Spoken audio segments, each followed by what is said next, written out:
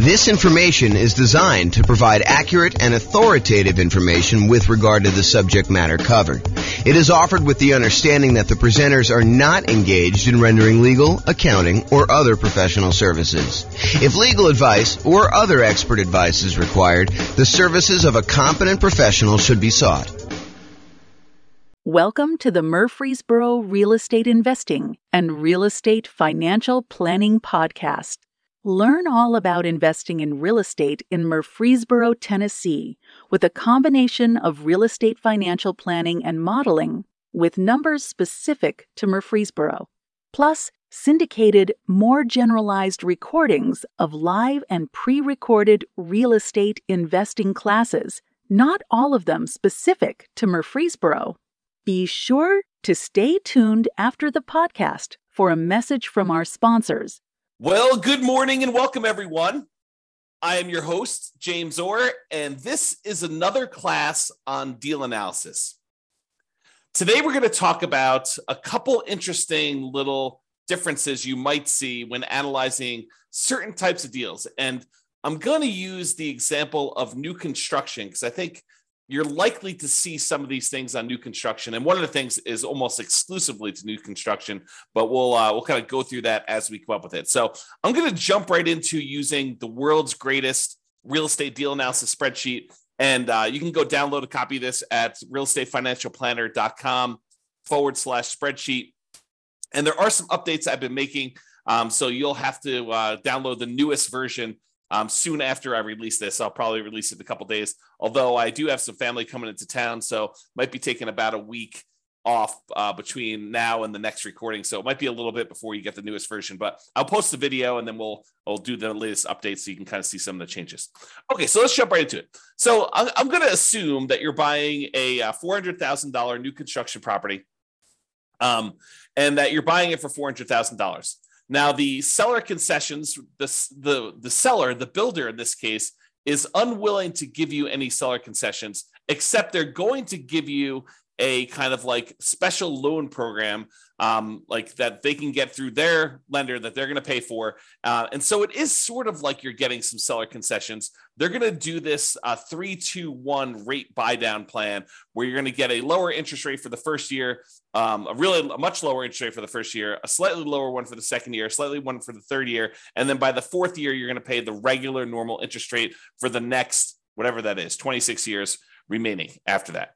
Okay, so that's what they're doing. Now, they did say they would offer you, if you wanted to, a certain amount of money in order to buy down your interest rate permanently. And we covered that in the last class where we talked about the seller being willing to give you, a 3% buy down, and you could use that to buy down the interest rate permanently. So I don't know if I want to mix those two together, but the idea is that you could do one of those where you buy down the interest rate permanently, or you could do this 3-2-1 buy down and get significantly better cash flow the first year, a little bit worse cash flow the second year, a little bit worse cash flow the third year. And then by the fourth year, you're at what the regular interest rate is for the loan for the term of it. So maybe I will do a direct comparison class. I'm not sure if I'm going to cover that in this class or not. So we'll go there. So basically, let's assume also that you're going to be doing this as a nomad. We're going to start with 20% down just so we can see it. And then we'll switch over to what it looks like when you put 5% down.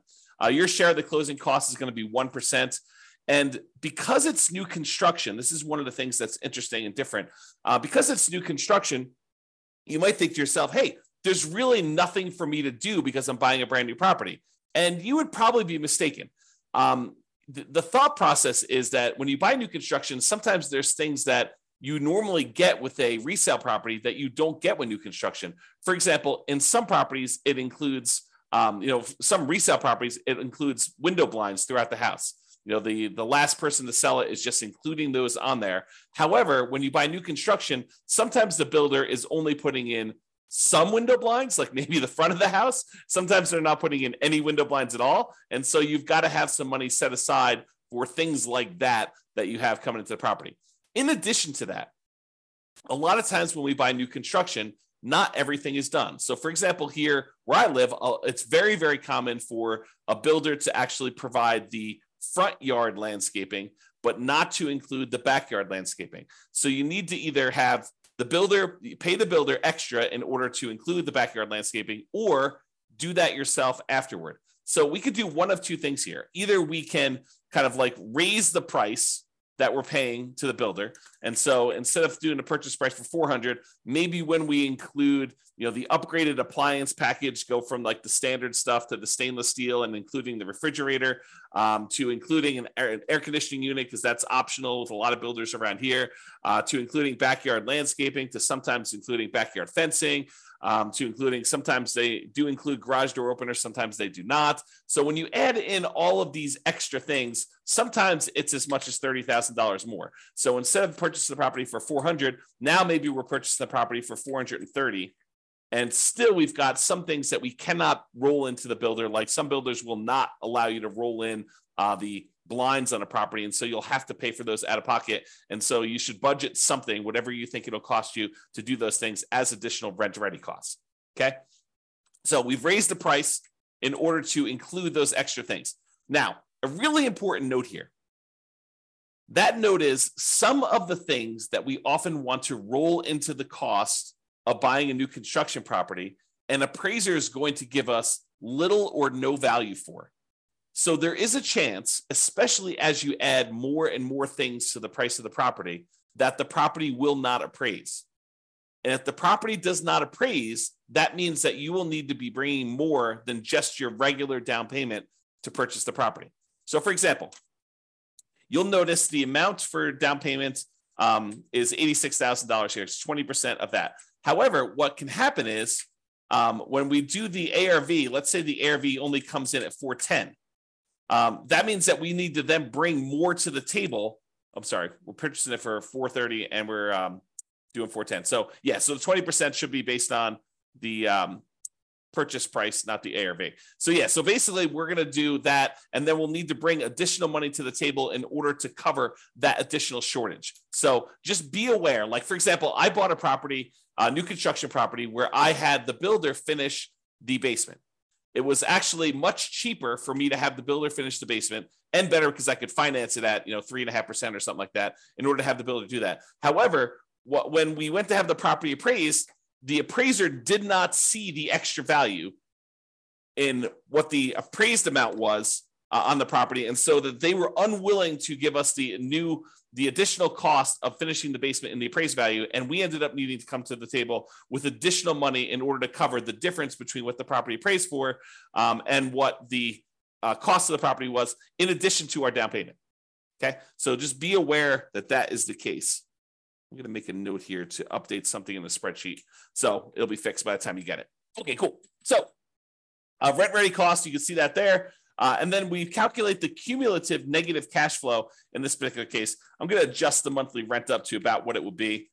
We're going to call this one $2,800 a month. So we have a little bit of negative cash flow with the property here because that's just what the numbers are. So it's $162 a month negative cash flow based on what we're seeing here. Oh, and because we're putting 20% down, the rate's really closer to 7%. So it's really $191 a month of negative cash flow here based on what we're seeing now before we do any adjustments. Okay.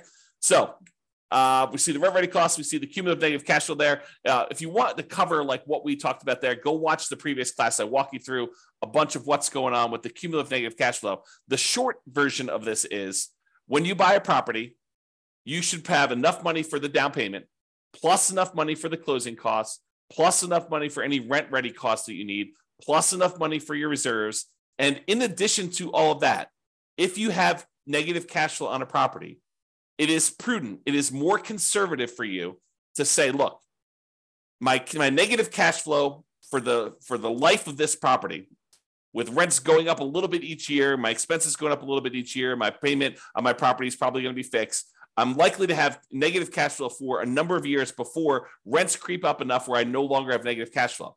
The world's greatest real estate deal analysis spreadsheet actually will do that calculation for you. If you go into the overrides, you can see where it does that. It is right here with the cumulative negative cash flow. So it calculates how much negative cash flow you have each year, and then it adds up what the total amount of cumulative negative cash flow you have on the property for that time period. And then it shows you here on this homepage, as you will also need this in order to make your investment in the property. So when you think about how much you need to do the deal, it's not just down payment. It's not just down payment and closing costs. It's not just down payment, closing costs, and rent-ready costs, the things that you need to get the property ready to rent.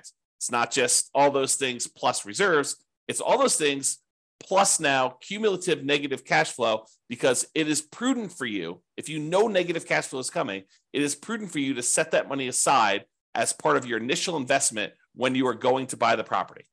Okay. If you don't have negative cash flow, it'll be zero and you won't have to worry about it. However, if you're in a market where you're choosing to put less than a certain amount of down where you wouldn't have negative cash flow, right? Because if you put more down here, you put 30% down, it's not negative anymore, right? So negative cash flow really is a function of how much you put down. It is deferred down payment. If you put more down, you wouldn't have it. But if you put less down, you're choosing to pay out the down payment over time until you no longer have negative cash flow. And so that's how you should think about it. If you're in a market where if you put a certain amount down, you're likely to have negative cash flow, and you're choosing to put that amount down, you're choosing to have negative cash flow. Now, of course, this is in addition to, obviously, try to select a deal where you don't have negative cash flow. Optimize for picking the right deal. But if you're in a market and you're trying to do a strategy where, this is the strategy because you put this amount down, and this is the best property you can find in your marketplace in our current market conditions, you have a choice. You can either not make the investment, continue to save money until you have more to put down, or you could choose to put this amount down and have the negative cash flow. And then you got to evaluate whether that makes sense for you by looking at the overall deal and making that analysis. All right. So this shows you that numbers we did there, put it back to 20%. That's good. So the mortgage interest rate, if you're doing a non-owner occupant, we're calling it 7% right now. And you can see what that looks like. If we go to a owner occupant loan, we're going to lower that the tiniest bit, and we're going to add PMI in here. So we do have PMI added in right now. So this is really zero when we're doing the initial analysis, because we don't have PMI because we put 20% down right now. And so negative cash flow is negative $191 a month. Monthly rent on the property is $2,800 a month. The vacancy rate, we're saying the vacancy rate for a brand new construction property is going to be about 3%. That's because we're starting usually 60 to 90 days ahead of time when we are trying to fill the vacancy. Property taxes are based on whatever the property taxes are in your marketplace. In this case, we're using 0.56% to estimate that. Property insurance on a $430,000 property, probably in the $1,450-ish range. Go check with your insurance agent to get that number. The HOA dues, we're going to say this is $350 a year for HOA. We're assuming the tenant is paying the utilities on the property. So they're paying the electricity and water and everything. So our share as the landlord's utilities are zero. If you're buying like a duplex or a triplex or a fourplex, and you had a common area where you were paying some of the utilities, you'd put that in here. Or if you were paying the utilities on a property and then billing back, you might increase the income on the property and then put in some utilities here. But in this case, the tenant is going to put them in their name, and we're not going to be responsible for any of them. Some people would prefer, they're going to say, look, when the property is vacant, I'm paying the utilities. I'm going to put a small number in here. I'm going to put, whatever it is, $20 a month or, $240 a year in order to account for that really small amount of time that I've got the property and I'm responsible for utilities. I don't usually do that. I usually include that as part of the vacancy percentage, but it's up to you as to whether you prefer to do it that way or not.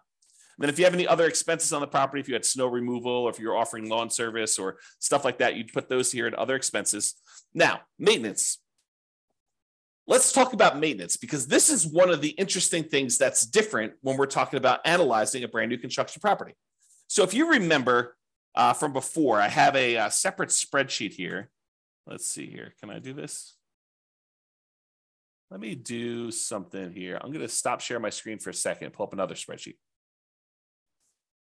Okay. And share my screen again.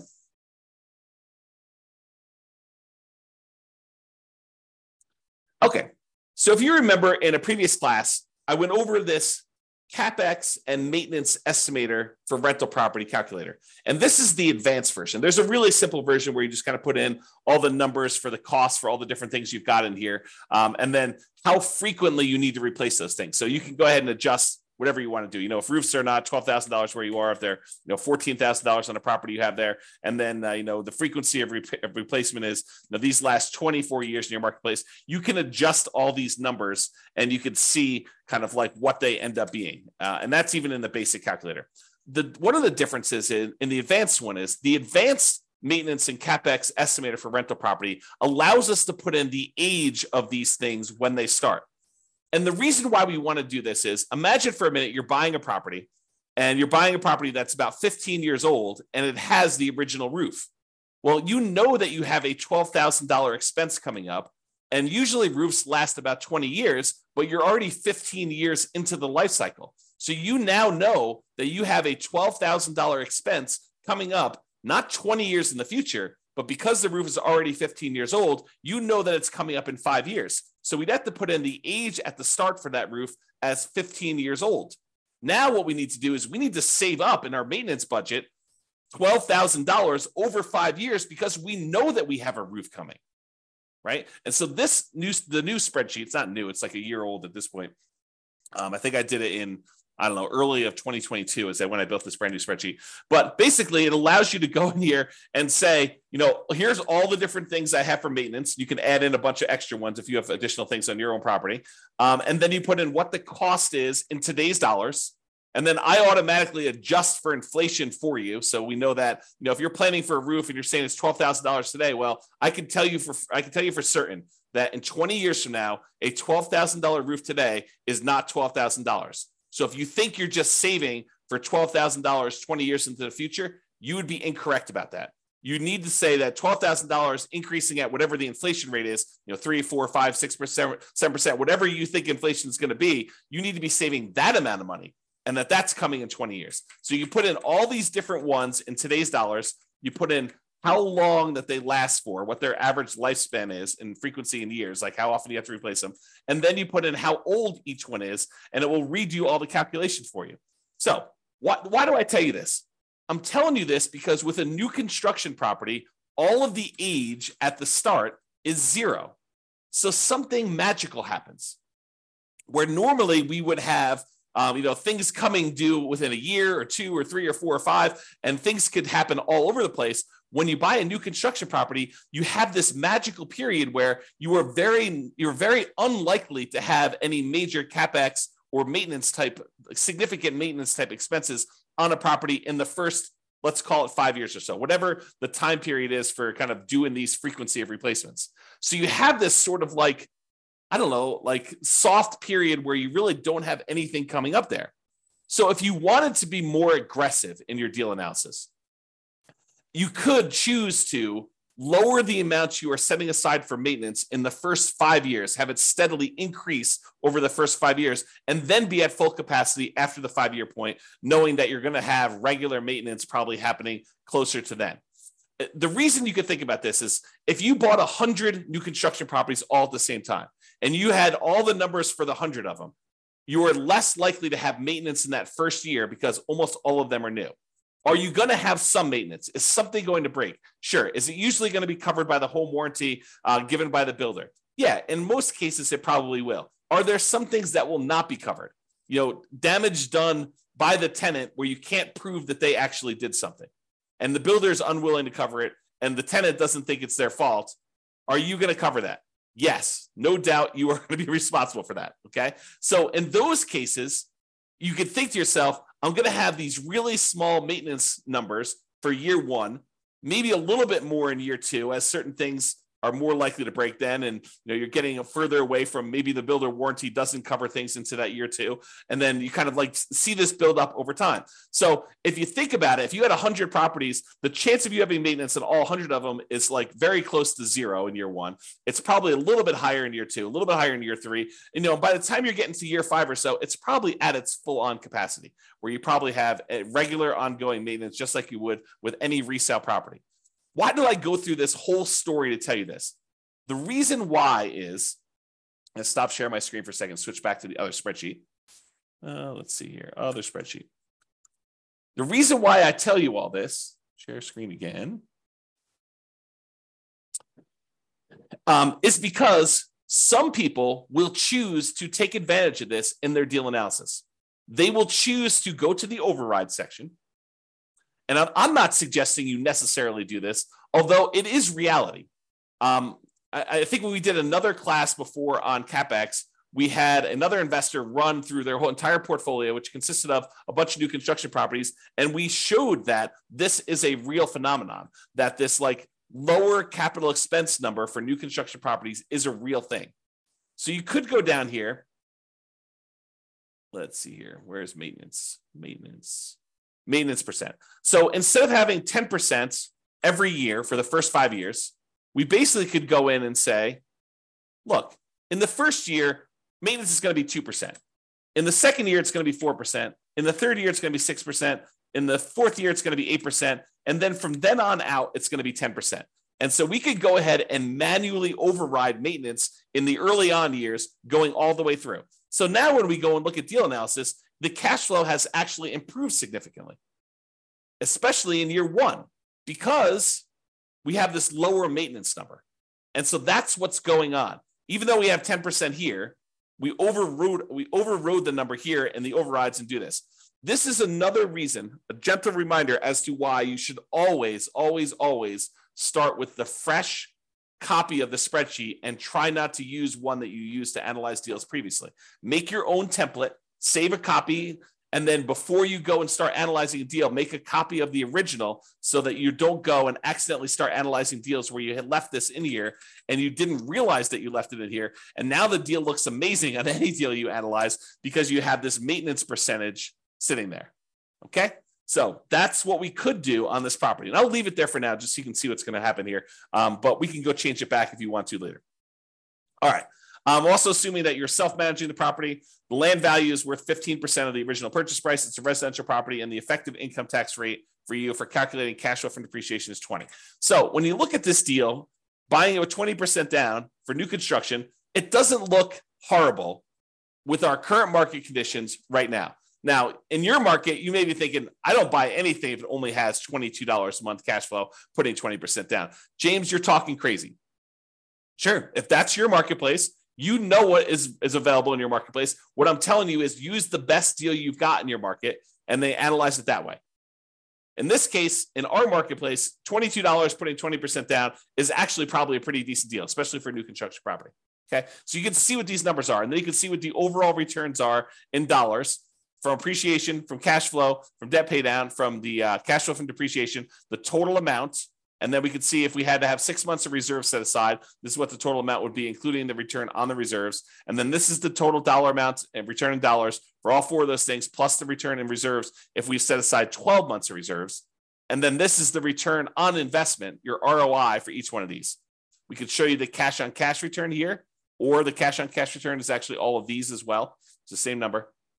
And so you can see how it is overall. And you can see what the overall return would be if you sold the property after a certain number of years. You can look at the annualized return on investment, the compound return on investment, or the internal rate of return if you're type of an IRR type of calculation for them. Okay. I'm not going to cover return on true net equity or the cost to access equity or all that other stuff. It's all on here. We're going to cover that in future classes, but you should be looking at those, in my opinion. All right. Now, I'm going to now go and talk about buying this property as a nomad, and I'm going to show you what happens if you use the builder's 3-2-1 buy down type of dealio and how to do that. Okay, so there's a loan program right now where the builders are allowing you to, sellers are. I mean, sellers can pay for this as well, but the seller or the builder is paying for a fee in order to give you preferential financing with their lender. And they have, and you can probably get this from other lenders if you're willing to pay for it as well. But I'm using it in the context of the story that the builder is providing this as a perk for you to buy the property. And so they're paying a fee in order for you to get a exceptionally low interest rate in year one, a little bit worse in year two, a little bit worse in year three, and then finally the full on regular interest rate in year four. So I'm going to switch this over now, and we're going to go to a nomad property. So we're putting 5% down in this case, still have the same rent ready costs. We're still paying all that extra stuff in order to have the builder roll the things into the loan there. We now have much more significant negative cash flow, though that's going to change a little bit here in a second. We're now going to go to 6.875%, which is the rate you can get if you just got the loan straight up yourself. Private mortgage insurance, we'll call that 0.4 or so. PMI drops off at 80% loan to value. And so now you have significant negative cash flow on this property, even with that maintenance in effect, where we have that lower maintenance because we did the 2, 4, 6, 8, 10 maintenance plan over the first 5 years. Even with all that in place, we have this pretty significant negative cash flow on the property. Now, if we came in here, and I think in the last class, we increased the closing cost to 4%. We brought down the rate to 5.625. And now cash flow is a little bit more reasonable at negative 177 a month. When you add that to the cash flow from depreciation, the tax benefits you get by owning the property, actually the true cash flow, including the cash flow and the tax benefits, is $45 a month positive. So when you do that, if we were going to go buy down this rate, you could do that. The negative cash flow is significantly lower when we do that. And so it doesn't look as bad. So try to remember this as like, 177, negative 177 is what the cash flow is, because we're going to do a different version of this. So instead of doing that, where we bought down the rate using 3 points in order to get the rate now what we're going to say is this. We're going to have the builder provide as a perk this special buy down loan. And the special buy down loan is going to be 3.875, but only in the first year. Only in the first year. After this, we need to go change the interest rate. Let's see here. Mortgage interest rate. So it's 3.875 in the first year. It's 4.875 in the second year. It is 5.875 in the third year. And in the fourth year, it goes up to the full 6.875, and it stays that way for the remainder.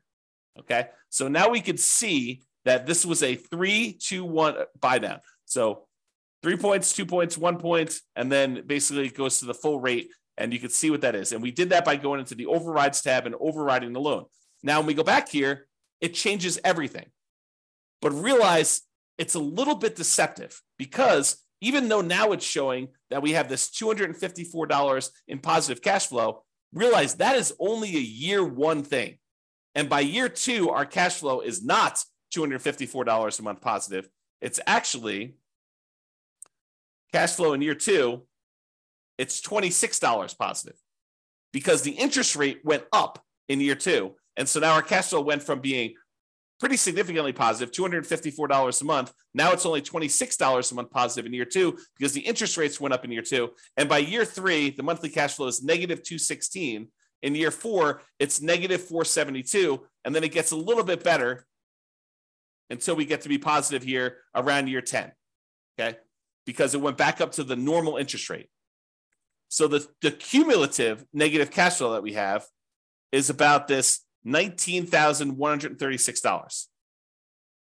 Okay. So you can see that the cumulative negative cash flow is $19,136. Whereas if we had done the alternative plan, if we had paid down the rate here and we had just gotten 5.625, it would have been $21,256.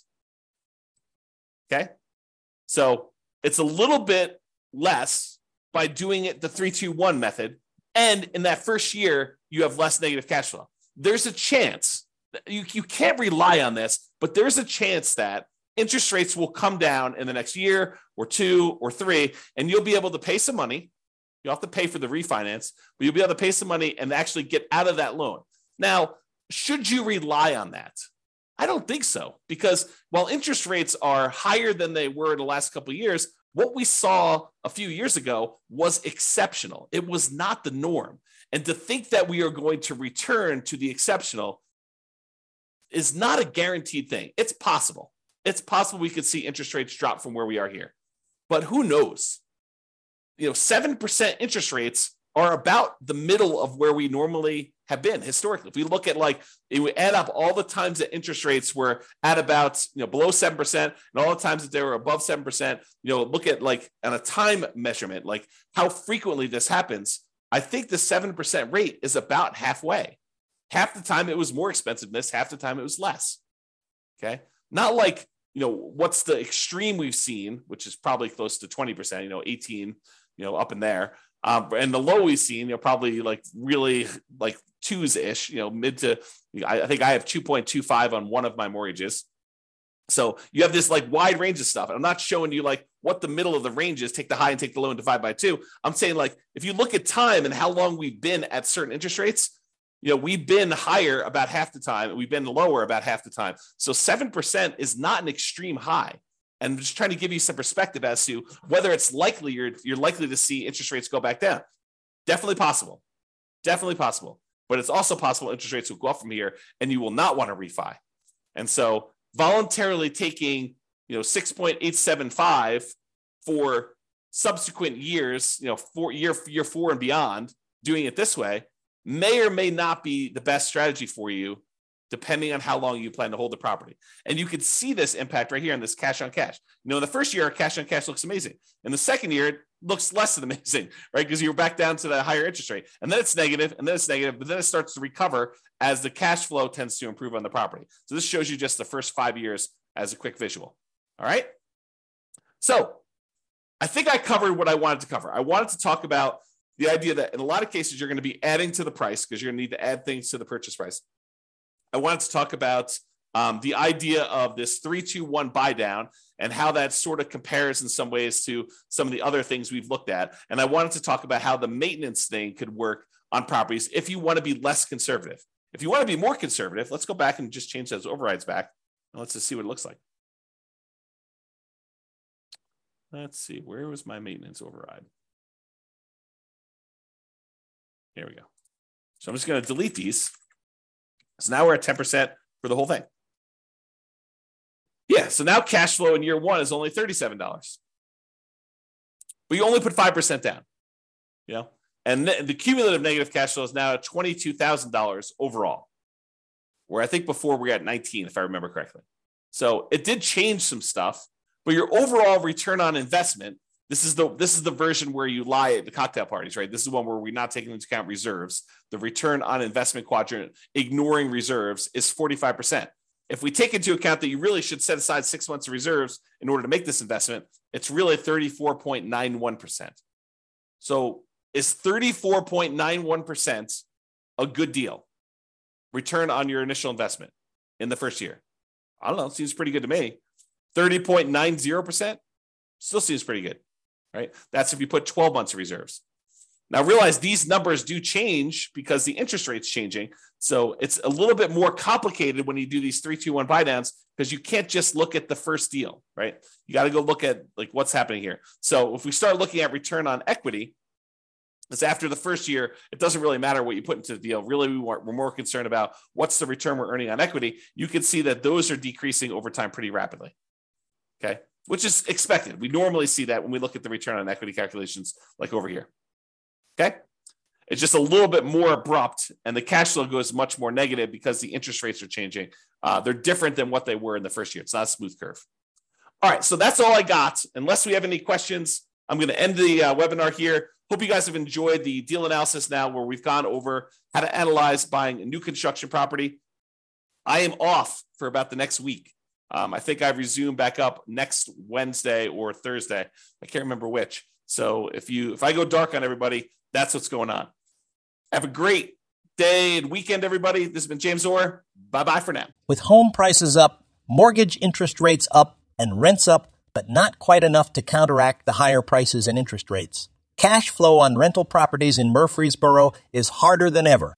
Book a call with the Real Estate Financial Planner to apply our proprietary 88 strategies to improve cash flow on your rentals. See the show notes for a link to schedule your call and improve your cash flow today. If you're a real estate agent, lender, or professional in Murfreesboro that wants to help our real estate investor listeners, consider reaching out to learn about collaboration opportunities with this podcast. We'd love to add more value to our listeners by having you assist our investors buy, sell, and finance their real estate investments. See the show notes to schedule a call to discuss collaboration opportunities.